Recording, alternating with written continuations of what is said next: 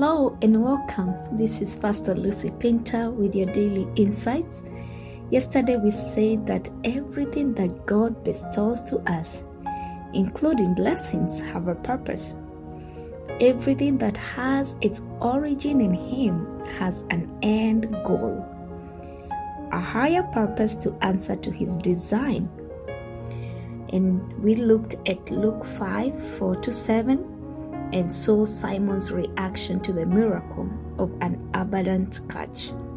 Today we are going deeper at verse 8-9 and see further Simon's reaction when the majesty of the miracle settled in and he realized that he was in the divine presence. Simon asked Jesus to depart from him. He was instantly awakened to the reality that he had found God. His sense of sin and unworthiness was wrung out of his heart, and he cried out in agonized humility.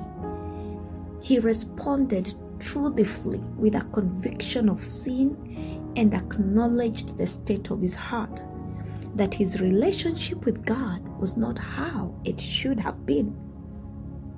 You see, the drought of fish did something in him.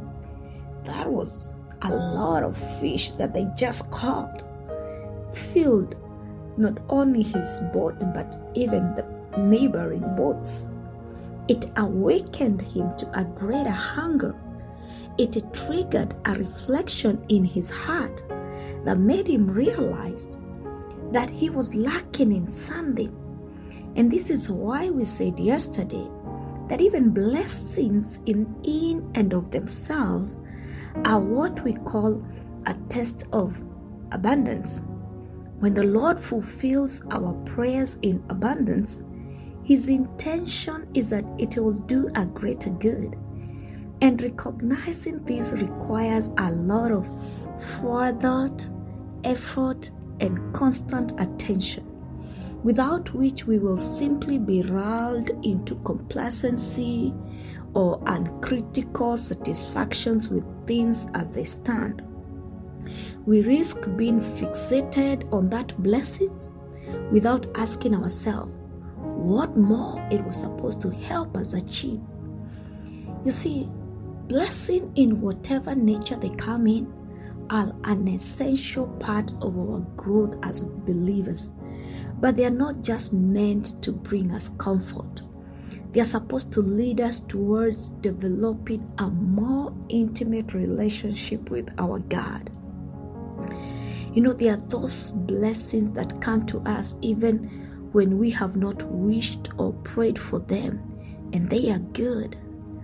But when you have believed God for something and He decides to get this personal with the fulfillment of your prayer, something is supposed to change in you.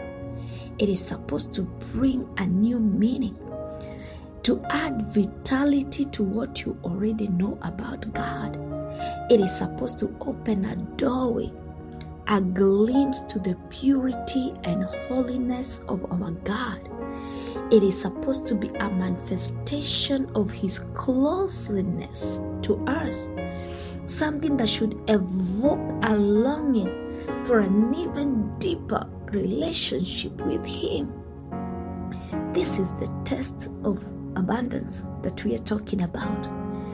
And we so often fail at this post-abundance stage because after our prayers are answered, many of us settle down until there is another need.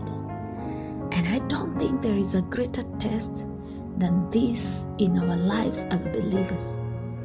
Can we stand in faith even after there is no more need to bruise our needs and soak ourselves in tears praying?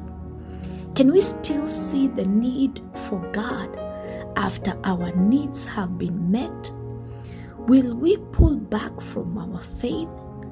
Are we going to shift our reliance from God to our wealth?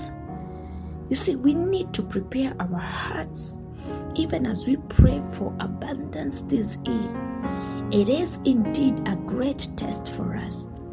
But there is no reason for us to fail if we keep our hearts in the right place before God, and we give God the first place and priority even during the seasons of abundance. This is Pastor Lucy Painter with your daily insights, and this is Test of Abundance, Day 2. Shalom.